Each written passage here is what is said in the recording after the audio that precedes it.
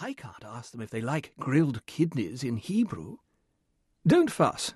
I want to get on with my writing. I'll say they must speak English. But, my dear Maud, is it wise? What are they going to do? Because, after all, there's always spare time in between meals. We've no toys, no playroom. What will they play? You can't stop children playing. They'll play all right. There's the river, isn't there? And a house you can hardly believe in when you see it. What more can a child want? Just turn them out, so long as they don't interfere with the ogru. This referred to Dr. Biggin's book, which was to be called A Reconstruction of the Habits and Diet of the Ogru, a Summary of Recent Discoveries. But will it be safe? Miss Bunn persisted. Supposing they can't swim? Maud Biggin tossed across the letter she had just typed. For heaven's sake, how you fuss! Put a P.S. that they must be able to swim. Now, please, let me get on with my work. Miss Bunn took the typewritten note and added in her fat, round writing, P.S. It's imperative that the children shall be able to swim. The river here is very dangerous. The Society had replied that they would be happy to send 2 children. Ah, here's the taxi. Here they are, cried Sibylla Bunn. And ready for their tea, I hope. Come in, children, come in. They stood shyly in a row. Ida was 11, trim, grey-eyed and reliant, but so small her age was almost unbelievable. Next to her stood Oscar, also 11, leggy and head in air, with an obstinate thrust in his lips and chin. He clicked his heels together and introduced himself. Oscar Stanislavski. Lastly, there was a slim 9-year-old with an Asiatic face. What's your name, dear boy?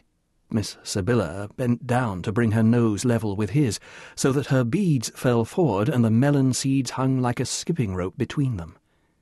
The boy gave a gurgling sigh. Come, tell Auntie Sibylla your name, love. He replied with exactly the same sound. Doesn't he speak English? Miss Sibylla asked Ida. We said they were all to speak English. What is his name?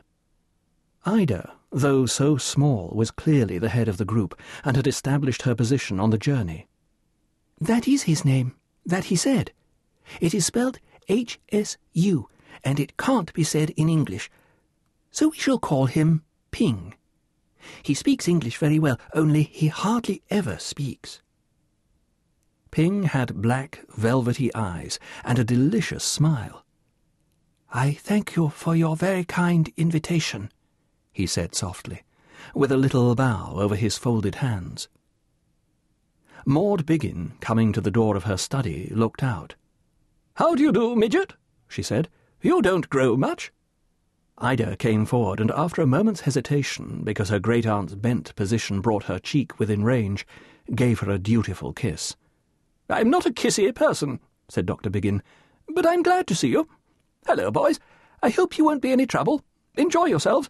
Be off now with Miss Bunn. I'm busy. She firmly closed the study door between them. Come, children, with Auntie Sibylla, and see your room. As they wound their way upstairs after her, the children were wide-eyed with surprise. Is it a Buddhist monastery? asked Ping. It could just as well be a crusader's castle, said Oscar. I wish I had hair long enough to let down out of the windows for you 2 to climb up, said Ida, shaking her 2 little pigtails, properly so called, for they were no longer. They were to share a large attic room at the top of the house. It had windows on 3 sides, out of which they could see the river as if on a map. It was a beautiful river, flowing through meadows or under trees. On a summer evening such as this, it looked smooth, sleepy, and timeless.